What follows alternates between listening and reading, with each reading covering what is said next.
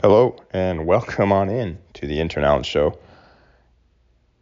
Episode, I think, 18. It is Wednesday, November 8th, 9:47 p.m. Eastern Time here in Miami. It was an excellent week in Minnesota sports. We'll talk about the Vikings win, the improbable, impossible, incredible Vikings win. Talk about Josh Dobbs. And then Timberwolves are really good, ? We'll get into it. Also, a little bit about the Twins cutting payroll, which maybe isn't so good. And then a post game. Interesting post game this week. I need to know that I'm not crazy about something. But yeah, let's get into it. This show is presented by Loon State Sports. They're my bosses. I had to throw that in there because the bosses were getting mad that I forgot to throw it in there. Also, just FYI, it's at 9:47, as I said. Currently watching the end of the T-Wolves game against the Pelicans, and they're killing them. And then also currently watching on the other screen, the Knicks and Spurs on ESPN. Wemby just blocked a shot, but they're losing. Big Wemby fan, as I may have mentioned. And that game will turn into the Warriors facing somebody, I think, in a couple minutes here, but whatever. All right, let's get started. The Vikings. So the Vikings have won a game. Again, it's the fourth week in a row that I've said the Vikings have won. Fifth week in our last 6 that the Vikings have won a game going into the pod. Beat the Falcons this week, 31-28.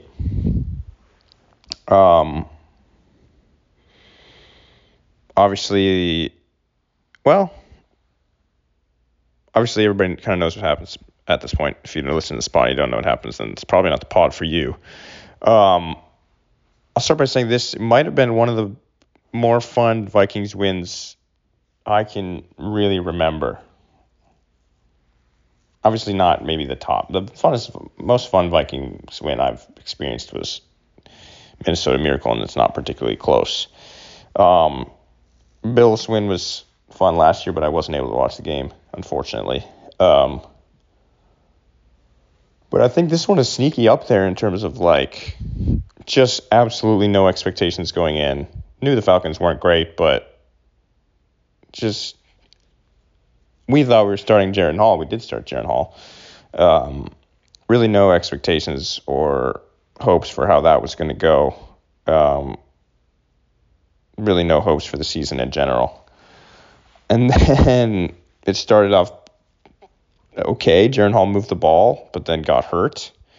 And then Josh Dobbs' first couple plays sucked, and then he completely balled out the rest of the game. And it was just kind of fun. It was like, what's happening right now? It was kind of the talk of the Sunday as well. Like, what did you guys see what Josh Dobbs did? All over the national outlets and all this stuff. So yeah, I don't know. Maybe get to the Jaron Hall thing in a bit, but I don't know if it can be overstated how impressive the Josh Dobbs thing was. As you've heard in the media, I'm sure by now he didn't know the plays, or didn't not know the plays, but he had learned the plays in his head, but had never run them with live reps with any of his teammates. Didn't really even know who many of his teammates were. Got into the building 3 days before or something like that. It was the exact same situation he had in Tennessee last year when they chose to start him over Malik Willis at the end of the year on 3 days in the building.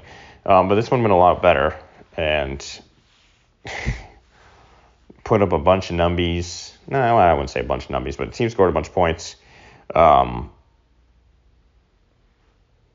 threw a touchdown or two. Don't remember. Let me look at the exact numbers. The yards were pretty not that exciting, if I remember correctly. 3 for 2 touchdowns and scored one on his own on the ground. Ran for 66 yards, had 158 passing. All that and a game-winning drive to seal it. In almost the exact same situation that Kirk Cousins couldn't successfully do against the Chargers earlier this year. Josh Dobbs did against the Falcons this year. All this without knowing the plays, which is just incredible. Like, how do you even? He's being told in the huddle what dudes are doing on the routes, and then he's hitting those routes. That throw to, I believe, is the right sideline. Jordan Addison on the sideline, little tiptoe catch, like a post. No, not a post, a corner route.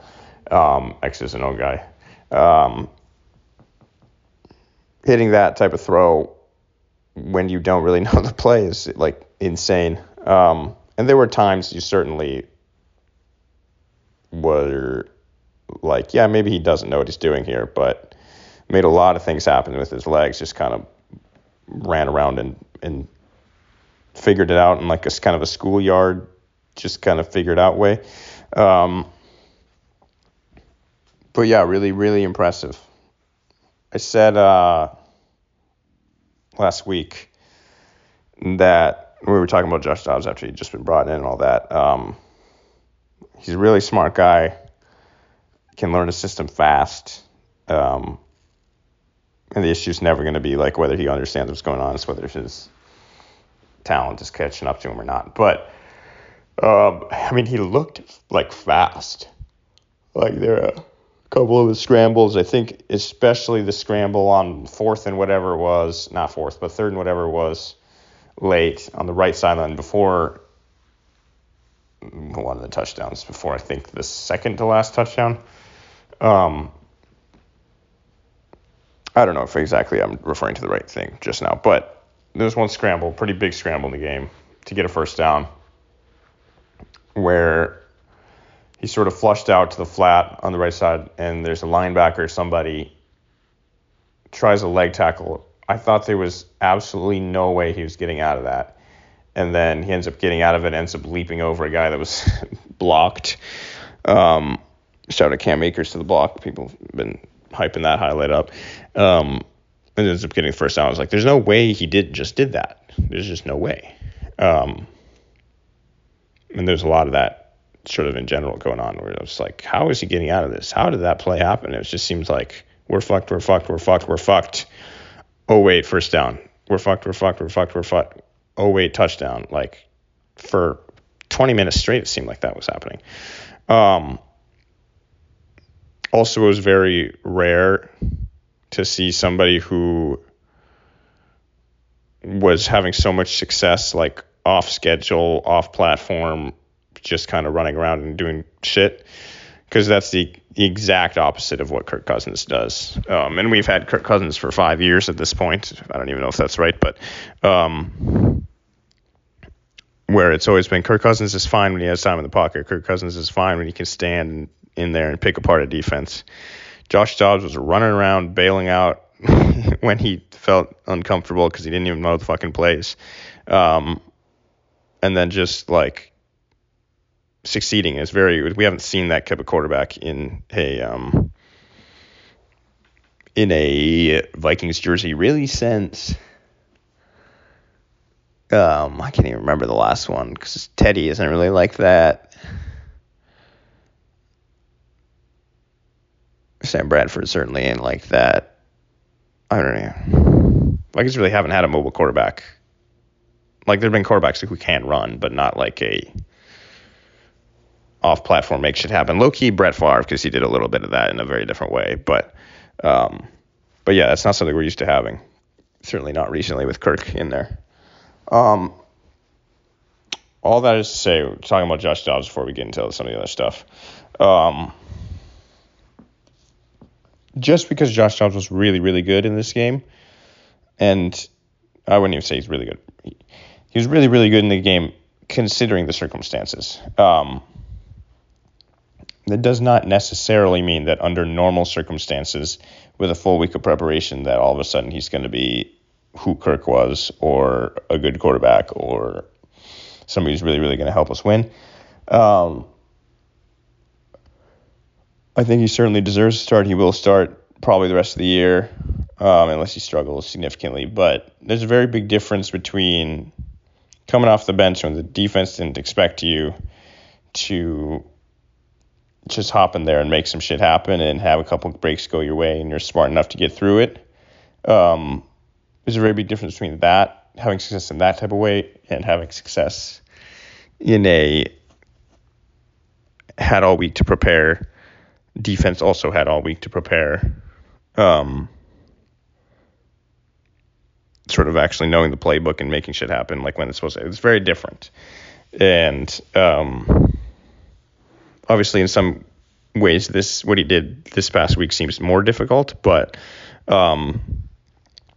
giving a defense a full week to prepare for a quarterback that physically isn't that gifted is a bigger advantage than it might seem. But yeah. I mean, until that happens, until he starts sucking, if he starts sucking, Josh Dobbs is the king. And I think one of my notes was, would it be stupid to get a Josh Dobbs jersey? Or would that be funny?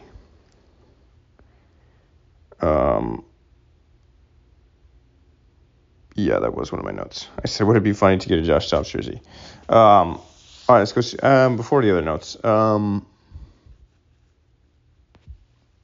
Jaren Hall. I was going to look up, what the injury status of my boy is. I wasn't able to get the game on right away when it started. I was coming from somewhere. But correct me if I'm wrong. The man was moving the ball pretty well. 5 of 6 for 78 yards and just, got it going. So if one drive, if that's what it was, is enough to go on. There it is. It got down to the goal line. They didn't score touchdown, obviously, but 1-3 and out, one extended drive. There might be something there. Again, the sample size is still incredibly small for this guy, but we'll see. Let me check out the injury. I was going to look this up. See what we got. I know I compared Jaren Hall to Zach Wilson on last week's pod because they both obviously went to BYU. There haven't been many drives in Zach Wilson's career that he's gone 5 for 6 for 78 yards on. That, and I know that was over 2 drives technically, but based on the stats, what I'm seeing here is a pretty clean performance from Jaren Hall. And obviously, it doesn't mean anything because it was so short time, but maybe he's a different cat. I don't know. I wrote a note, Jaren Wales, so obviously I thought that at the time too. He's got a concussion, we knew that. Dobbs to start, knew that. This is not a helpful article so far. He's in protocol, knew that. All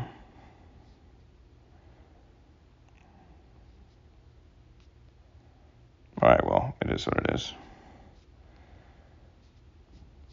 I gave no new information. All right, he's got a concussion. He's in the protocol. We'll see. I think as long as, I don't know. It's very difficult. It might end up being a very difficult decision in 3 weeks or so. So if Josh Dobbs is playing well and the team has a chance to make the playoffs, then you probably keep rolling with Dobbs, but long-term, Jaren Hall would be the guy that you want to see what you have type of thing before the draft this year. So I don't know. It's going to be a difficult decision, and it really depends on how many games we win moving forward or not. All right, let's go through some of the notes I haven't touched on yet. I called him getting injured. That's true. Not to flex, but credit to me. Last week on this very podcast, I said we're absolutely going to see most of these guys play. Talking about Jaren Hall, Josh Dobbs, and Nick Mullins. We're absolutely going to see most of these guys play because it seems like backup quarterbacks always get injured as well. And I think that happened. I feel no sort of joy, I guess, reporting that happened, but just what I mentioned back before, us can get injured, and one got injured, and all of a sudden we were in a bit of a crisis scenario that ended up going great, but if Josh Dobbs also got injured, then we really didn't have a quarterback going. So,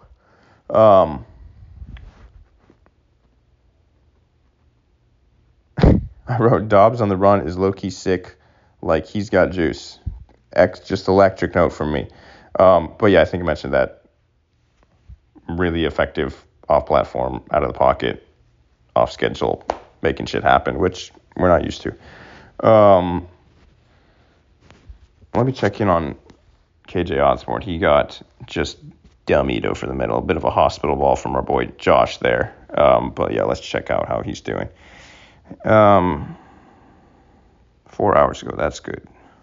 SportsIllustrated.com. They're still a thing. Shout out to Sports Illustrated. This podcast is presented by them. Or are they a competitor? I don't even know. He's listed as did not practice with concussion, so he's probably in a very similar situation to Jaren. Wait, let me see what it even said for Jaren.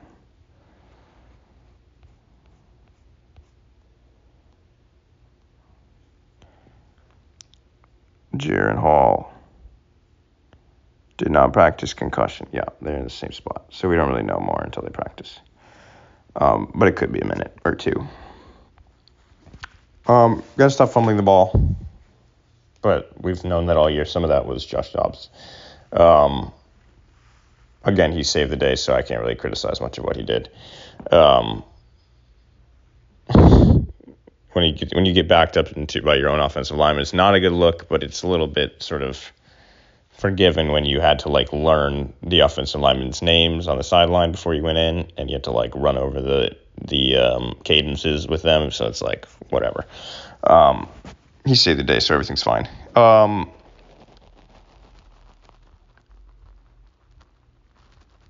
Really, really big game. This is a note I had for the 7th seed. 7th seed is completely up for grabs in the NFC. Let me check out the standings real quick. The National Football Conference. Right now we're in it, by the way. We are the 7th seed in the NFC. Let us think in the 7th seed. Maybe JJ comes back. Actually, JJ will be back pretty soon. He's got to come back within 21 days because he was designated to return off IR this week. So he'll be back within a couple weeks at least, or at the very most.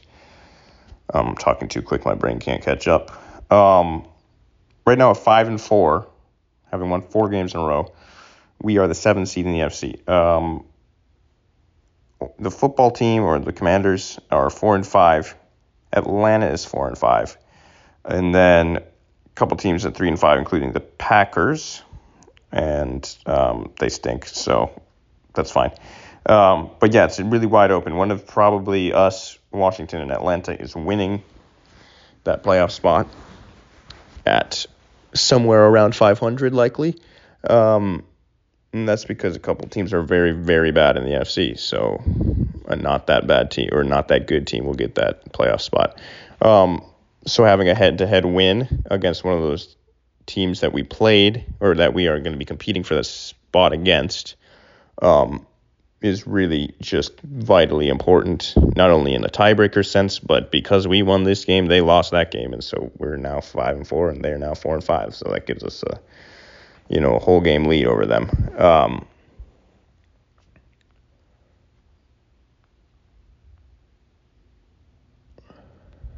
I don't know if we play Washington. I don't think we do. But we have to start. I kind of like Washington. I kind of like Sam Howell. They're just kind of like, ooh, Washington. They're usually not good, and they're kind of interesting. But no, we got to cheer hard against them because they're 7th seed material, and we really want to be that 7th seed. So, obviously, we don't play them. Also, by the way, the division is not like out of reach, and I know I called Loon Schmidt stupid a couple weeks ago for saying the division wasn't out of reach, but it very much isn't, because I think we're only like a game and a half back of Detroit. They're 6-2. We're 5-4. Yeah, that's a game and a half. Is that how that works? Don't really know. And we play them twice. So if we win both those games, then that lead's gone right there. I wouldn't say I think it's going to happen, because also I do still think they're a better football team than we are. And at the end of the day, you have to be a good football team to win the kind of games where I'm hoping we're winning. But yeah, this was a huge game, mid-season. First of all, knowing who you are, but second of all, just in a real cut and dry, like, does the math make sense way, like, this was a really good win. I don't know the playoff percentage and how much it increased or not, but really good win to have. Some other notes. Good day from Hawkinson. Numbers weren't huge, but made a lot of good sort of clutch catches, first down catches, stuff like that. I wrote too much time for Josh. That was a prediction, and I was right about that, so shout out to me. Two things here that are kind of related. We've suddenly become a team that knows how to win football games. And was this like Kevin O'Connell doesn't have control of the team, shit's going sideways, we're a bunch of losers, it's his fault? Was that all just like dumb? Because first of all, the way that Kevin O'Connell injuries, and we're one of the most injured teams in football right now in terms of star players not being able to play. Like, number one quarterback is obviously a huge hit, and it's the rest of the season hit. And then best wide receiver in football is also a huge hit. And we've also lost, our number 2 wide receiver now too, or I guess number 3, but now he's the number 2 wide receiver, KJ Osborne. So for a bunch of that game. So all of the injuries aside, which obviously we've been hit pretty hard, the turnaround from 0-3 to 5-4 is a very impressive turnaround if you even take out all the adversity that we've also had to overcome. Throw that back in, and it's like just a really, really impressive coaching job. Also, walking Josh Dobbs, obviously Josh Dobbs is a smart dude to work with, but walking anybody through the situation that he did in this last game, getting all the calls in on time, not having some of the issues that we had in the beginning of the season, but also the offensive work really efficiently and moving the ball against what was a top 10 defense. It's just like, maybe Kevin O'Connell is really, really good after all. And I don't even, people are talking, but maybe some of that issues was Kirk Cousins stuff. I don't know.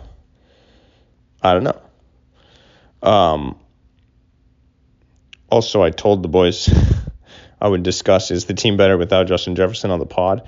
That type of thing is very silly and always wrong. And so it's definitely not true.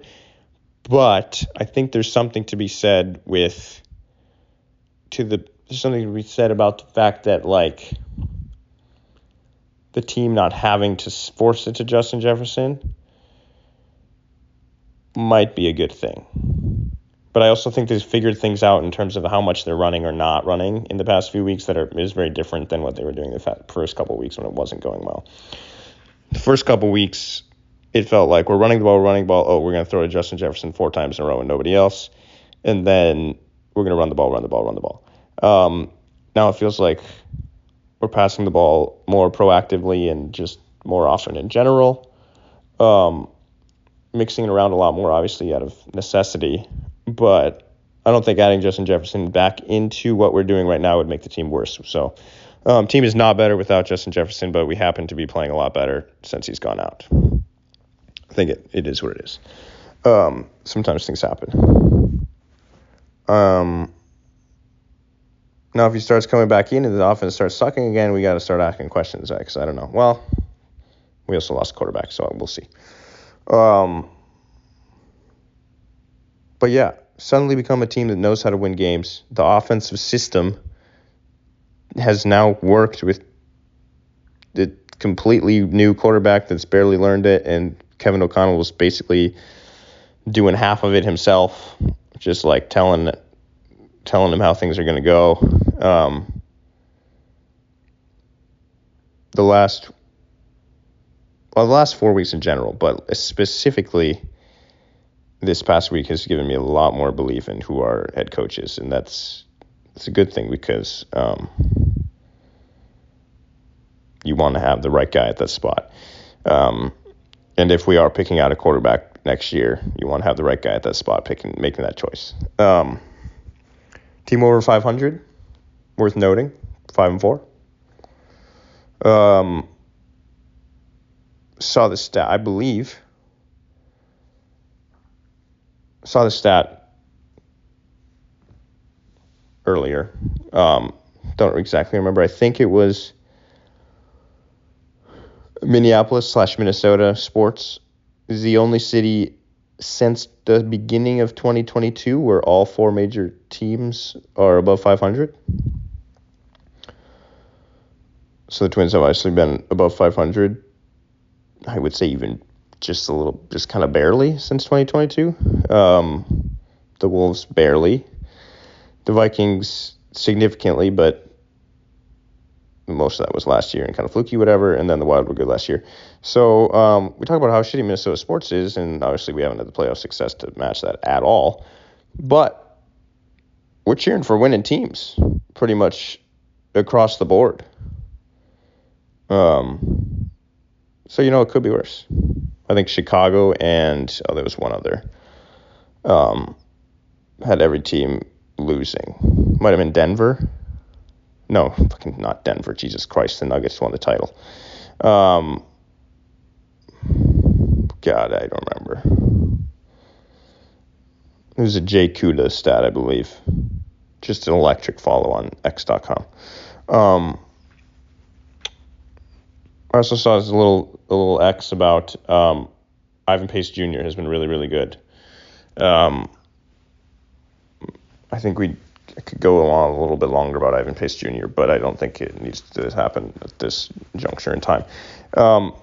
If he was 6'4" instead of 5'10", I think he's a third-round pick instead of undrafted, and this makes a lot more sense. But, a little short king, little missile just fires in there, gets after the quarterback in a way that isn't necessarily expected from a middle linebacker, but he's been really good. I have to take a massive shit right now. It is falling out of me. So I'm going to do that, pause this recording, and then get back to it with the rest of the games from the rest of the league. All right, I'm back. Great shit. And the Wolves have won now, by the way. Big win. Pelicans aren't that good, but good teams be bad teams, as was said. That brings the Wolves to 5-2, maybe. So beat the Bulls, beat the Nugs, beat the Jazz, beat the Celtics, beat the Pelicans. So yeah, 5-2. But yeah, NFL season.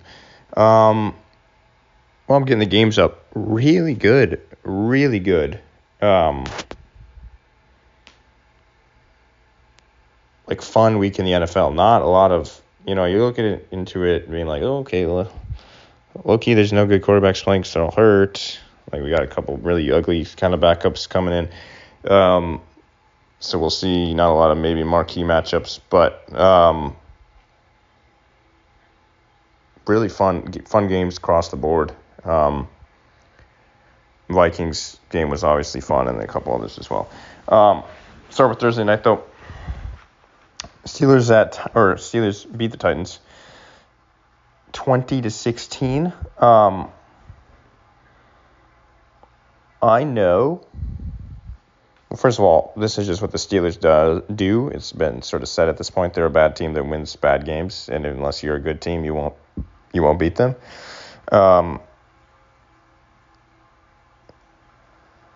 I know that Will Levis played well his first game. I said on this podcast that he looked really good. They should go with him the rest of the year. I didn't watch Thursday night, but I was told, like, even more so that Will Levis is, like, a winner and, like, really good, and he's the guy in Tennessee after this Thursday night game. And, again, didn't watch the game, but from where I'm sitting, looking at the stats, I don't see what would back that up. The team scored 16 points. 262 yards is all right.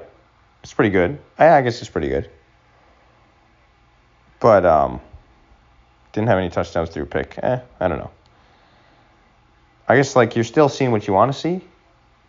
But I feel like on X.com there's, like, an overwhelming Will Levis is good now thing, which is, like, I don't know about all that. Like, they lost to a Steelers team that isn't really good and put up 20 points. Like, maybe pump the brakes. Deontay Johnson caught a touchdown. That's new. Hasn't happened in literal years. Yeah, I think we know who the Steelers are. They're going to lose every good team they play. And then they're going to, like, win the ugliest game of all time against all the bad teams they play. And I guess they beat the Ravens, who are, like, one of the best teams in the football right now, maybe. So that little just beat them ugly and scored 20 points in a win formula has been working for them. Dolphins at Chiefs, boringest score of all time, 21-14. That's, like, as standard as you get as far as NFL scores go.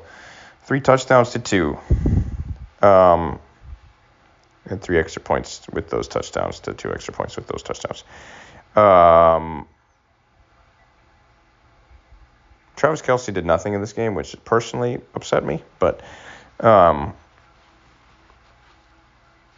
Mahomes himself basically did nothing in this game, though, too. He's under 200 yards, had 2 touchdowns. Really, really, like, pedestrian performance from both offenses, which maybe that was the international and it's weird thing, or maybe, Kansas City defense is pretty good, but Miami's isn't that great. I guess Jalen Ramsey's back, that helps it out a little bit, but there seems to be a bit of a pattern forming where defenses focus on Travis Kelce, and then the offense without the Travis Kelce and Patrick Mahomes connection is so electric that it completely elevates this offense. So if you just focus on Travis Kelce, kind of take away that middle of the field sort of pocket, sitting in the pocket, finding the space in the zone type of thing. If you just take that away and focus on only that, then Mahomes has to throw to, like, real receivers running real routes on the outside, and it's just not as electric because he doesn't have rapport with those receivers as much, and those receivers just aren't as talented in general. Still found a way to win the game. Still threw 2 touchdowns to those receivers, but seems to be a strategy the teams have been really kind of keying in on. Chiefs are helped out because the defense is really good. They're one of the best teams in football, in the AFC in general. And I think until you beat them, you can't really say that you're much of anything. And certainly the playoffs will sort of be found out. As far as the Dolphins, they've now lost 3 games to 3 good teams that they've played. They just feel to me a little bit like the Oregon Ducks of, let's say, 10 years ago now. Super dynamic, super fun offense. Everybody's really fast. Everything's really fun and cool and fresh. Chip Kelly plays are happening, 70 plays a game type shit. And then every time they played Stanford or Utah, they'd lose. That just feels like with super fun and fast Tyreek Hill, Jalen Waddle, fast running backs, Mike McDaniel, Tua throwing long touchdowns, even though his arm isn't that great. And then they play a good team or a physical team or a team that knows how to win, and then all of a sudden, they're not like the offense where to go. But yeah, so until they beat somebody that does that, that's sort of how I'm going to view them. But we'll see. They're a fun team. Being in Miami, it's kind of fun to have the Dolphins be good, because they're usually not. All right. The Ravens beat the Seahawks by 34. When was this game on?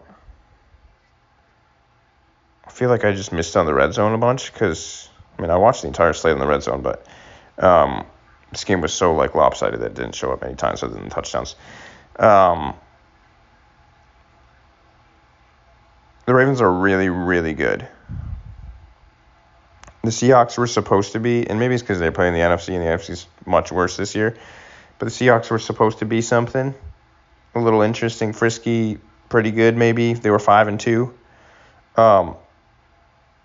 They're not in the same class as the Ravens, and the Ravens might be the best team in football. If we can call this game against the Seahawks any kind of statement win, I think it is when you win by 34. But that's a huge statement, and I'm now very impressed by the Ravens, and we'll see. Their defense is really, really good, and they have a special player on offense, and those two things just by themselves will take you very far, especially if that special player is the quarterback. I'm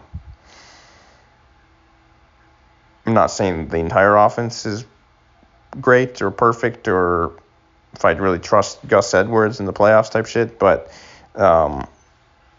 or Keaton Mitchell or whoever it is now. Don't know if I love their receivers, all this stuff, but the really good defense and special quarterback will get you a long way. And they right now have maybe the fewest obvious flaws of anybody in the league. Cardinals lost to the Browns 27-rip. Clayton Tune started at quarterback. This is a game where, the quarterback situation was just kind of ugly, and first-time starter. This is the thing, because I know Jaron Hall only had one drive and then got hurt and is still hurt. But he looked better than Clayton Tune did. And so, obviously, you can't say much because it's small sample size and whatever, but, you can say something. He didn't completely fucking suck. And so there might be something there. Because a lot of quarterbacks in the first game, especially if they're not super high drafted in the names going into the draft, when they come into the game, they super fucking suck. And Jaron Hall didn't super fucking suck, so, maybe there's something there. That's all I'm saying. I don't want to say any more than that. But Clayton Tune got a whole game for the Cardinals. Again, the Cardinals' offense is not good. The Cardinals' roster is not good. But Clayton Tune was super fucking shitty the entire game. 58 yards passing. 2 picks, 11 for 20. That's my birthday. Coming up, 25, big 2-5. Anyway, he super fucking sucked, and that's pretty much all there is to that game. Deshaun was back, he played aight, whatever. All right, now to the next super fun game that happened. I know that sounded sarcastic, it wasn't. This game was fun as shit. Houston 39, Tampa Bay 37. Talk about somebody who super fucking sucked. The exact opposite of that was CJ Stroud. Potentially the best rookie performance for a quarterback in the history of the National Football League. I don't have the stats off the top of my head, but they've been floating around this week since the game. Most yards ever by a rookie, something like that. Only time a rookie's ever had over 400 yards and 5 touchdowns without a pick or something like that. It's just literally a 10 out of 10 A+ performance at the quarterback position for a guy in his 8th start on a team that was dog shit last year. It was very, very impressive. 470 yards, 5 tuds, no picks. I mean, you can't have 41 fantasy points, something like that. For your boy, picked him up a couple weeks ago. Been rolling with him. Did not work last week. Did definitely work this week. Though I didn't need it to beat Loon Schmidt's dog shit team. Tank Dell was sick again. 6 catches for 114 yards and 2 tuds. Noah Brown was sick. The Texans are really fun. And they probably won't make the playoffs just because they're in the AFC. But they have the guy at quarterback, which is just huge. I've been talking about CJ Stroud all year. I don't want a victory lap because I've already done that a bunch. And it's starting to become like, oh, everybody likes CJ Stroud now.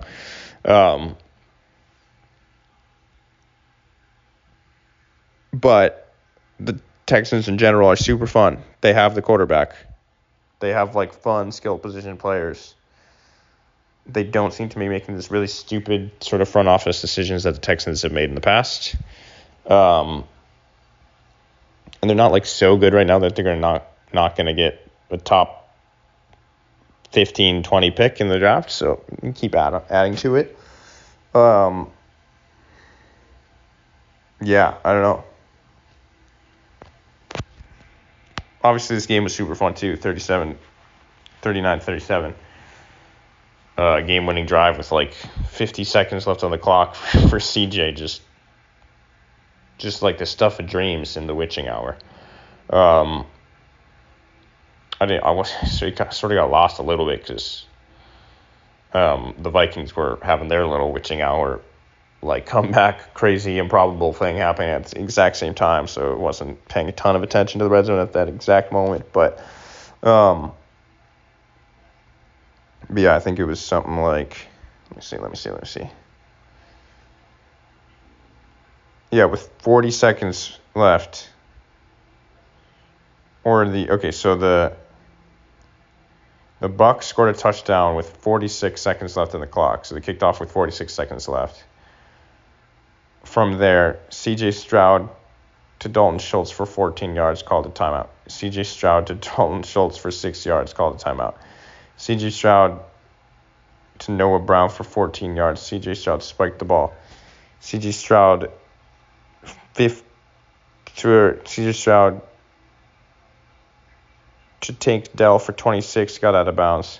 C.J. Stroud to Tank Dell for 15 yards, touchdown. Just like chunk, touchdown. And that's that's how you draw it up. And he did that all game. They didn't have a kicker in this game. That was another fun, little interesting moment. Dario Gumbawale had what ended up being a very important field goal for them. In what was a 2-point game, they needed that field goal. He's a running back, by the way, not a kicker. Because the kicker got injured. I think it's Kaimi Fairbairn still. But yeah, they were running 2-point conversions all second half because they didn't have a kicker, and then they kneeled the ball on a 2-point conversion to win victory formation on a 2-point conversion after they scored the game-winning touchdown. Is wild. Haven't seen that before, but yeah, it's just a really fun game, really fun player in C.J. Stroud. Fun team. Probably not going to make playoffs, but they don't really need to. They already feel like ahead of schedule. Bears Saints, I don't care. It's depressing. I've probably said that about every Bears and every Saints game this year, but that's just kind of how it is. Packers beat the Rams 20-3. Both teams are really bad, so we're not going to do the whole Jordan Love is good thing just because they won a game. Aaron Jones was big again. They handed him the ball a bunch of times, and they won the football game. And he played well. He's probably their best offensive player. And now that he's back in sort of full workload, played really well. Jordan Love wasn't horrible. 20-26, 228 yards and a touchdown. Kind of did what he needed to. Very game manager vibes. But Yeah, I mean, you're not going to get a lot of flowers for beating the Rams with Brett Rippon at quarterback, And scoring 20 points only against that Rams defense is just like, eh. Like, sick, dude. Good win. Proud of you. You're now 3-5. It's very fun. The Packers being bad, just not having to worry about them is very fun. Because even when they had Aaron Rodgers, even the years where they were bad, you were always like, they're going to figure it out and come back and be annoying. Like even last year when it was like possible that they were going to make the playoffs after sucking initially and the Lions kept them out of it, like that was too stressful. Like I don't have to worry about the Packers this year like at all, which is great. But yeah, and Jordan Love sucks. So like they don't have a lot of hope for the future because they don't have the guy right now. And then it's like, oh, do we keep him or do we draft another guy? And it's like, oh, probably should draft another guy, but hopefully they don't. Commanders Patriots. I had one note from this game. Sam Howell is low-key sick. Like I know he's not that efficient, and I know like he's fine. Like he had a huge game last week, and it wasn't that great of a game this week against a shitty team. But some of the throws he makes are like, what the fuck was that?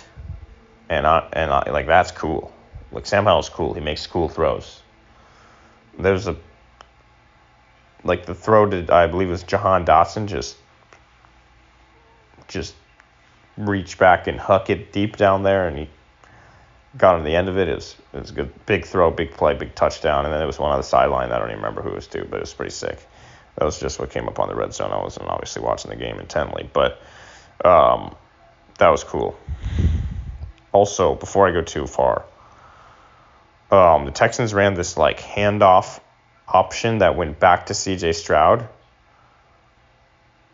where it was like a regular read option, and it might have even been a read option, but like CJ Stroud was 2 of the 3 options, where they did the mesh point with the running back, either hand it or pull it, handed it, running back bounces, CJ Stroud, I believe it was designed because it seemed like he ran right there. CJ Stroud runs to the wide side of the running back. Running back gets sort of tackled. As he's getting tackled, he flips it to CJ Stroud, who ends up getting 10 yards. That was cool. I don't know to what extent that was all designed. I think it was designed. I don't know if the Stroud thing, keeping the ball and running up the middle for himself, was ever an option. But if it was, and he was 2/3 of a triple option, that's fucking sick. Anyway, not an X's and O's guy, but that was cool. But yeah, Sam Howell's low-key money. And I don't know if he's that efficient again. I don't know what kind of game he had. Let me look. But just what I saw from, 325 yards, and a touchdown. So, not 29 to 45 isn't the most efficient anybody's ever been, but it's not bad either. Want to see him punch in the end zone a few more times. Feel too many field goals for the boys if you're more than you'd prefer, I guess, if you're a Commanders fan. But yeah. Somehow, like some of the throws he makes are fucking sick. I'm not gonna lie. Next game. The Patriots still suck, but everybody knew that. Colts Panthers, don't really care. Bryce Young is actually not good. I think we're at the point where like we should have seen something right by now. There's just something that you have when you can like handle an NFL game. And you may not even be the most talented, but you can like Brock Purdy is not a talented NFL quarterback, but he can handle an NFL game. And you can be very talented, have all the college tape, be like and like you just don't know until you don't know that you can't handle an NFL game. And one of the huge things from Stroud this year is that he looks in the huddle like a pro. He looks like a star. He looks like, I'm not going to say he looks like Patrick Mahomes, but like he looks like a guy of that caliber just like taking care of business, even if he isn't that point in terms of like the refinement yet. Especially this week. You just watch him and you're like, you watch him drop back and cock his arm back and you're like, this is going 30 yards for a first down, And that's the type of thing that Bryce Young is doing the opposite. He's jittery, he's running all over the place, throwing picks, looking unsettled, uncomfortable, and that's the first round pick, and now you're fucked if he doesn't fix it soon. Giants Raiders. This is a big. We fired the intern, or fired the head coach everybody hates, and now we play a good game.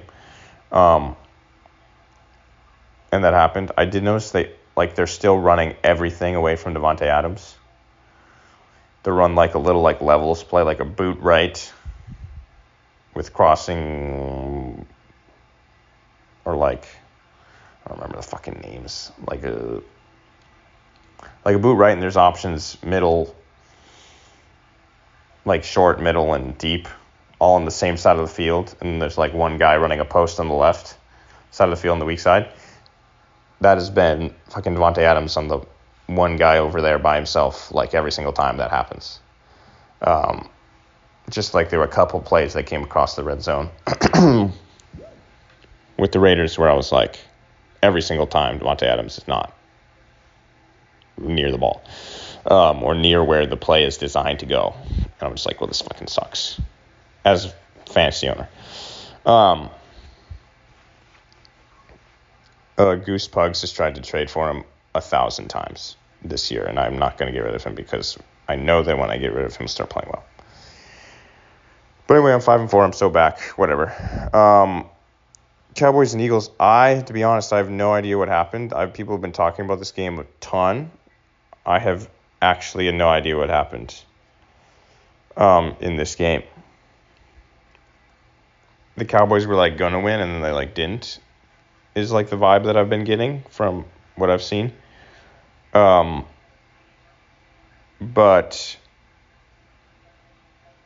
like they choked, but I do not know what happened. So I can't really comment. But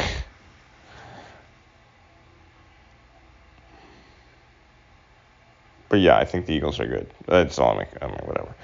I wasn't able to watch I think any of the night games this week. Cowboys and Eagles wasn't a night game, but it was ending late where I had things I had to be doing. I was working all day Sunday, but I work for this professional choir. I don't even sing for them, but I do concert, I move shit around for them basically. And on Sunday I was working the entire time, but they didn't have anything for me to do, so I was literally just watching Red Zone and the Vikings game while I was being paid. So I got paid $20 an hour to play football or to watch football. But I was driving home at the end of this game, at the end of all the late games, so I didn't really know what happened in a lot of them. And then I didn't watch the night games because I think I was eating dinner or something. And then just went to bed. But the Bengals beat the Bills in the DeMar Hamlin rematch. Oh my God. The Bengals are all the way back. I think I said they were all the way back last week, but they're all the way back now where Joe Burrow looks completely like himself. He's throwing for big numbers again. I think 348 this week. Josh Allen still doesn't look completely right. Still the offense isn't clicking. Let me just I feel like the Bills haven't scored a large number of points since the Dolphins game. Let me see. 18 this week, 24 last week against the Bucs. 25 against the Patriots in a loss. 14 against the Giants. 20 against the Jaguars. 48 against the Dolphins. 29 is a good. Well, just kidding. They don't have 29 because Patriots had 29 that week. 25 doesn't suck, but in a loss to the Patriots, it does suck. 24 against the Bucks, I guess. But, like, the week before that, the 3 weeks, weeks 2 through 4 this week, or this year, 48 against the Dolphins, 37 against the Commanders, 38 against the Raiders. That's the type of Bills they were expecting. Like, low 20s isn't the Bills you thought you're getting at the beginning of this year. It's certainly not like 14 against the Giants, certainly not losing to the Patriots, certainly not 18 against the Bengals in what should have been a shootout. There's something up there, and I think we have to, I think if I'm the Bills, we have to tell Josh Allen he sucks for a while because, maybe he's not the problem, but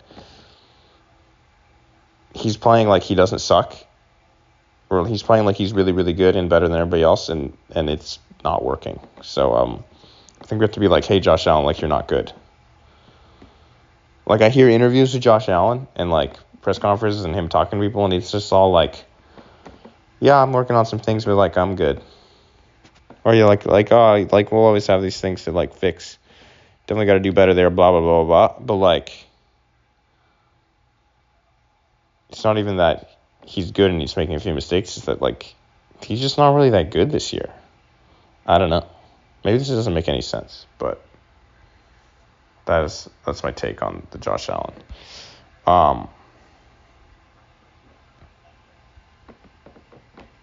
Let me see. Oh my God, I lost it. I lost the games. We're back. Chargers beat the Jets. Somebody take Zach Wilson off my television screen. The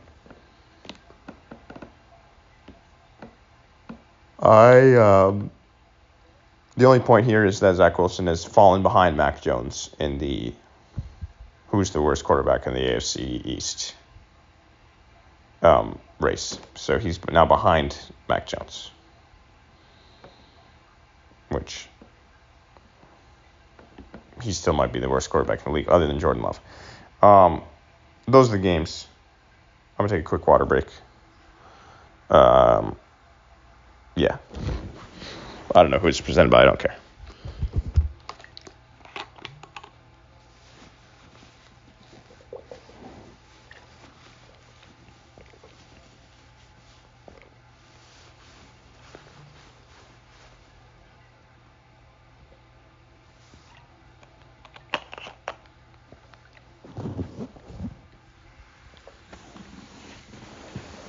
All right.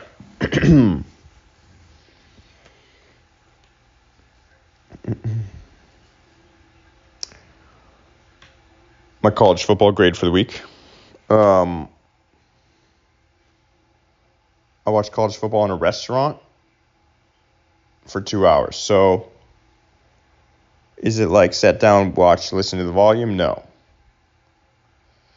But, 2 hours of college football, I was trying to pay attention, not the worst. Ole Miss and A&M, and Texas and K-State. Were the games on at the time? Sheesh. And then I watched a little bit of Colorado, Oregon State while I was in bed. I think Colorado stinks now. And that Dion has lost his mind. Or, well, I think even when they were good and I wanted to believe that they were good and cool and interesting, I think it was even concerning even then. But they're really bad now. So, it's not that Oregon State's bad. I know they're good and DJU and all that other shit. But yeah, I think Colorado is just I'm done. I can be done with them.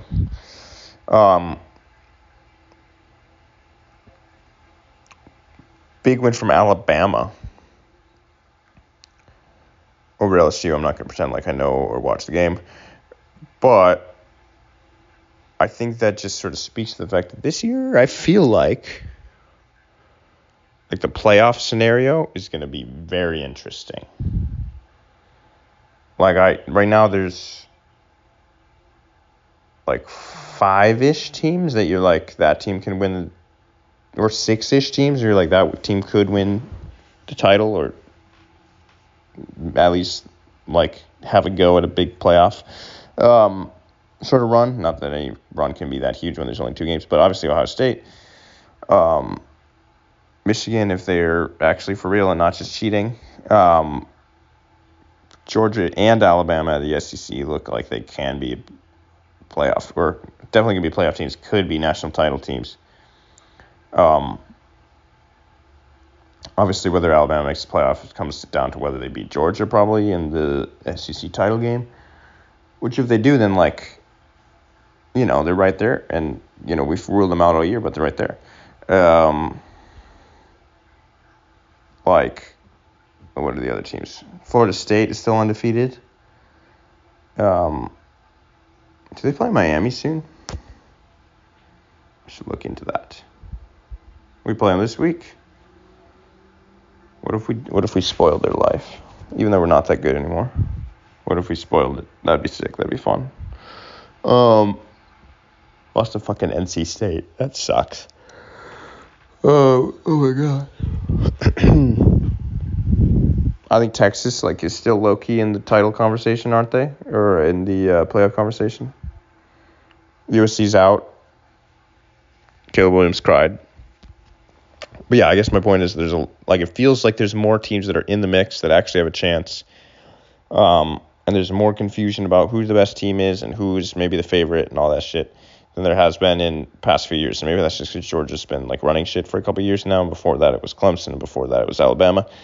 But it feels like this year there's a lot of, like, options where you can see a couple different things happening. There isn't that group of 5 team or that sort of surprising Power 5 team that is going to come and spoil the playoffs. But, like, I'm talking TCU, Cincinnati, that's not happening this year. But a lot of, like, big high-profile programs that are all kind of circling and in the mix for playoff spots. And that's kind of fun because, like, the games that those teams play then are, like, fun to watch. Not that I'm watching them. But anyway, I give myself, by the way, for this week, I give myself a D+, maybe a C- in my college football watching grade. We'll try to do better, but I promise I won't. I have to sing at a wedding, like, all day Saturday. Getting paid a lot of money to do it, though, so whatever. All right. I wrote down this note, still in the college football section, about the Michigan thing. Connor Stalions got fired, right? Or, like, parted ways, whatever. Bullshit to say that he didn't actually get fired. The note is that how I kind of want to, I feel like he was low-key living the dream. Like, I kind of want to be Connor Stalions, or I kind of want to have been Connor Stalions. Because, like, you get to, like, pretend you're a spy and, like, do this espionage shit, but you're not actually breaking any, like, real U.S. laws, or, like, you're not actually in any real danger. Like, you get to, like, if you watch a James Bond movie, you're like, wow, it'd be, like, sick to do those things and, like, sneak around and, like, find information about people and whatever. Like, that would be fun. But, like, you also might die, and that shit would suck. Connor Stalions was, like, doing reconnaissance missions and, like, finding out information and keeping secrets and spreading, information, classified information that people didn't know he had or he wasn't supposed to have. He was doing all that shit, and he, like, the worst case scenario is that he gets fired, and then he just doesn't do it anymore. Like, how, like, there's no consequences for him being sneaky and being a spy, basically. So you just get to be a spy without it being dangerous. And I feel like that's kind of the dream. Like, when I like fucking wake up at 3 a.m., like when I used to do this, when I wake up at 3 a.m. to pick up a guy off the free agency instead of paying for him in waivers, like that, like, to me feels like I'm being a spy. I'm like, oh, I'm doing what everybody else does. I'm working in the silence, in the dark, blah, blah, blah. I'm talking about fantasy football here, by the way. When I printed out the cheat sheets to bring to the draft so that everybody would use the cheat sheet that I had practiced with, I thought I was, like, sneaky and, like, 300 IQ play. So, like, that's all it takes. It doesn't take much for me to, like, be like, oh, I want that. So Connor Stallions be able to like have that be his job, where he just like runs around and spies on teams. And the worst case scenario is that he gets fired. Like that kind of rocks, and I'm kind of jealous. Anyway, that's enough college football. The Wolves are who we're going to talk about next, and they are a really good basketball team. That full stop. The game against the Hawks was weird a week ago. Kind of put up a dud in the opener 2 weeks ago now, whatever it is. They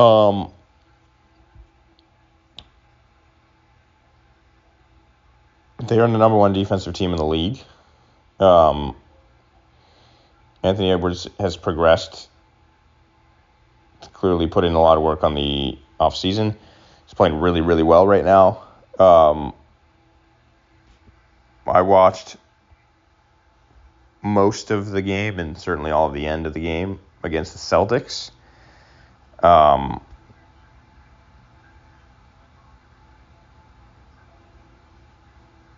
that was a matchup of number one defense in the league being the Wolves and the number one offensive league in the league being the Celtics.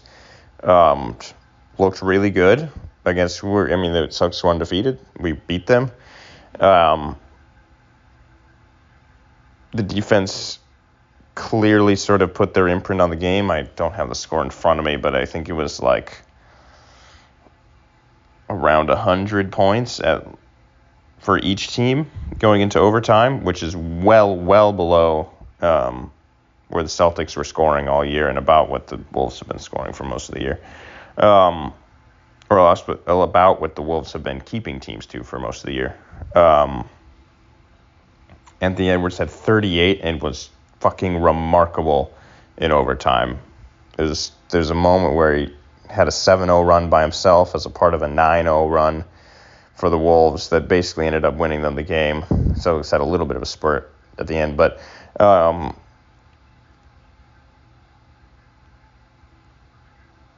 there was a moment like within the game where like Anthony Edwards like grew up in front of our eyes, like, and it was like 5 minutes of real time where it happened. Where at the end of regulation, he ISO'd on the right wing, little jab, and then takes a contested three and missed it, and that was like would have been like to win the game, buzzer beater type shit. And you're like, okay, well, he's doing the thing where he thinks he's the big star and he thinks he's got to fucking make the big shot to win the game, and maybe he does have to make the big shot to win the game, but he thinks it's got to be that shot, and it just wasn't that shot. And that's something that I watched. I used to watch a lot of Celtics games. That's something that Jason Tatum did all the time. He'd take the same damn shot from the left wing, and he used to miss it all the time. And these days, he makes it every time. Like, these days, that's one of his, like, that's his shot, and he makes it all the fucking time. In front of my very eyes, I saw Anthony Edwards miss that shot, and then in overtime, take over the game and make those type of shots, and stop Jason Tatum from taking his money shot. Money shot's probably a bad phrase. It's known as something very different in a different form of entertainment. But, and stop Jason Tatum's, like, signature shot all at the same time as part of a 7-0 run by himself, where he just took over the game. By the way, the last bucket and in that little run, they sent like 3 dudes at him. He twirled in between all of them, did a little spin move, and like as he's still turning around, throws it up with one hand. Little floater thing.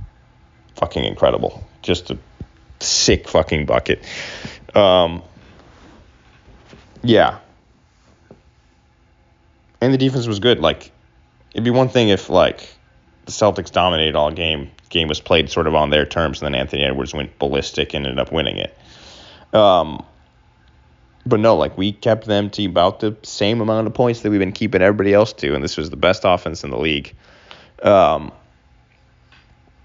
a team that plays 5 out, everybody shoots threes, and we're playing with 3 bigs at times. Like, and we kept up and shut them down similarly. Obviously scored a little bit more than some of the other teams, but similarly to the way that we've been handling other teams in the league. And when it came down to net cutting time, it's a very, very experienced playoff team that's been in the finals in the past 2 years, with the pretty consensus top 7 player in the league. Anthony Edwards was the better player and made them more shots down the stretch, and we won the game. Just a really sick win. And pumped the Jazz a couple nights before that, pumped the Pelicans tonight.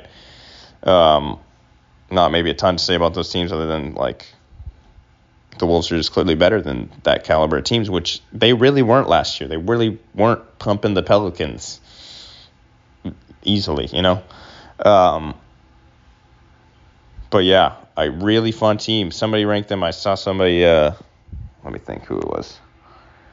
I don't know if it'll come to me. Nick Wright or something. Some well-known sports dude. Oh, it's Bill Simmons. That's who it is. Bill Simmons watched a lot of ball, and he ranked the Timberwolves as the 5th best team in the league right now. Now, they're doing this thing.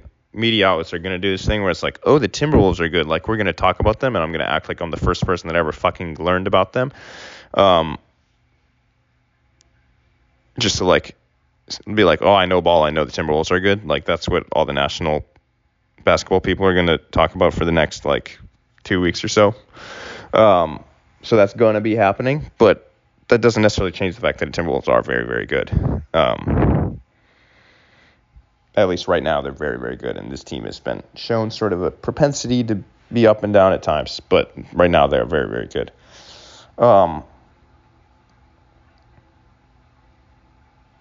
Ant said something after the Hawks game that I didn't think much of at the time, but he said, I have to take more, something to the effect of, I have to take more responsibility in being in charge of how this team,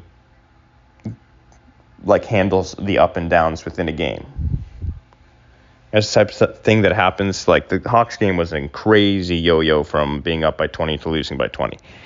And so, like, obviously your star player is going to say that type of thing after that game.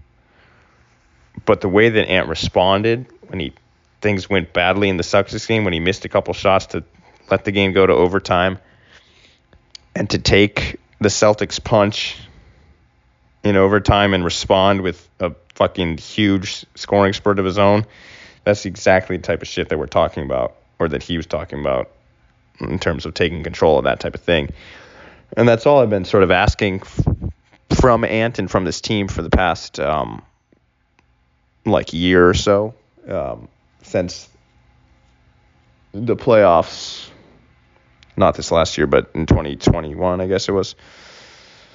It's kind of all I've been asking. So if that continues, that's really exciting. Also, on Ant, the Portland Trailblazers are calling Anthony Simons Ant. Like, no, that's not a thing. Anthony Simons is Amph. Also, like, Anthony Simons was supposed to be, like, really good or whatever. And I think he's, like, the same age as Ant and, like, so not as good as him. Anyway. Also, while we're still on basketball, I think I like the in-season tournament. But I don't really, this pod is already long as fuck. I don't really want to go into it.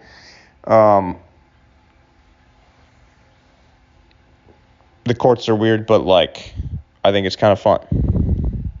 Like, I'm more likely to watch a random in-season tournament game than a random not in-season tournament game.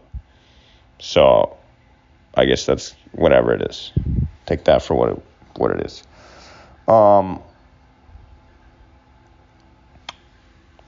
think that's it for the Wolves. They're really good. They just got to be consistent. And if they can be consistent at the level they're playing right now and stay healthy, then...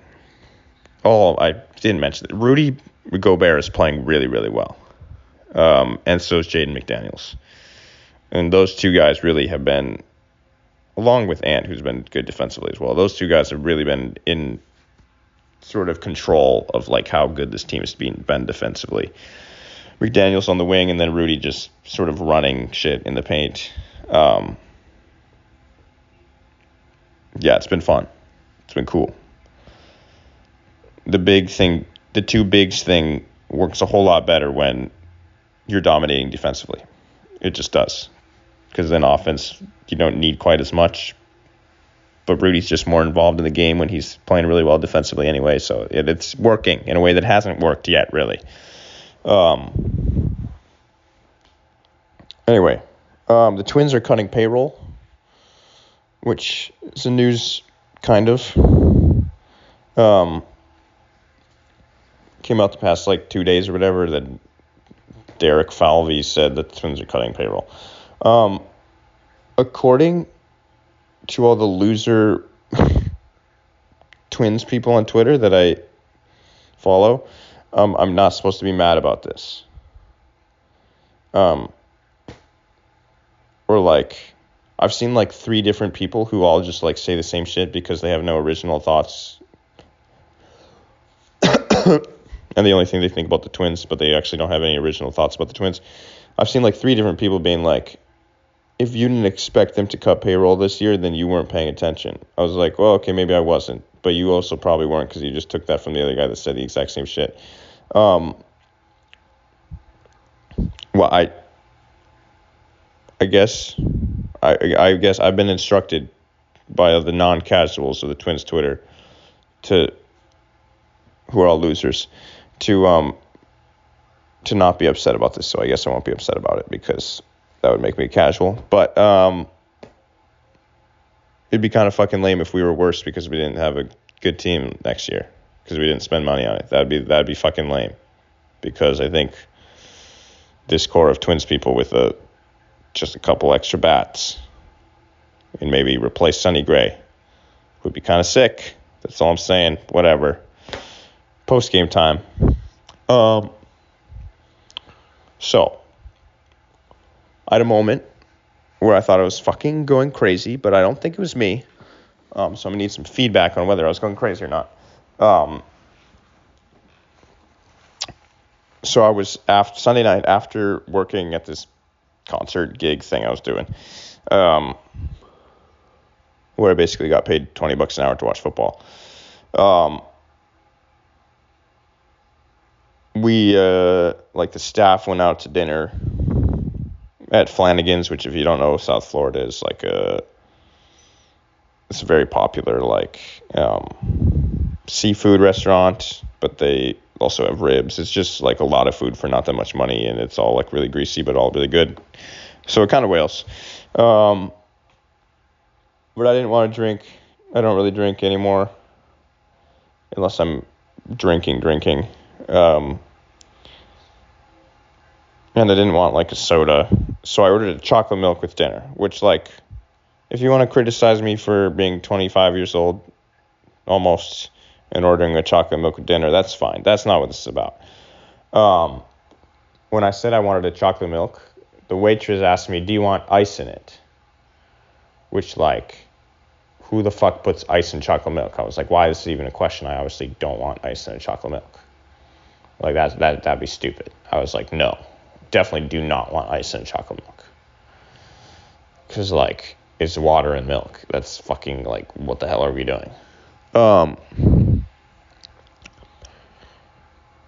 she's like, okay. And then I get my chocolate milk later. And, what do I see but ice in my chocolate milk? So it's not only I'd never even heard of ice in chocolate milk before. I don't think that's a thing. I might be the crazy one, but I don't think that's a thing. So I'd never heard of ice in chocolate milk before. Then I get asked to have ice in chocolate milk. I very clearly say no. And then there's ice in chocolate milk, in my chocolate milk, as if that's the standard thing and they forgot to remove it.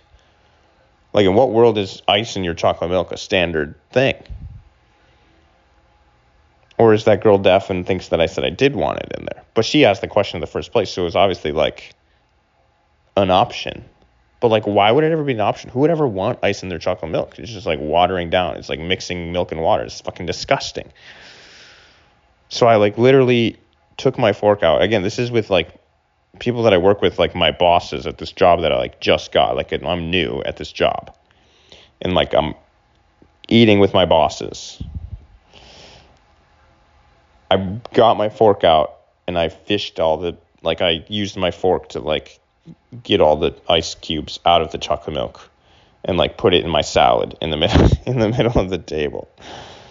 They're just like chocolate covered ice in my Caesar salad at the middle of the table in front of my bosses. I was like, don't look at me, it's fine. But like, what am I supposed to do? Drink chocolate milk with ice in it? It's fucking insane. It's fucking insane. Anyway, that's the post game. Chocolate emoji. Peace.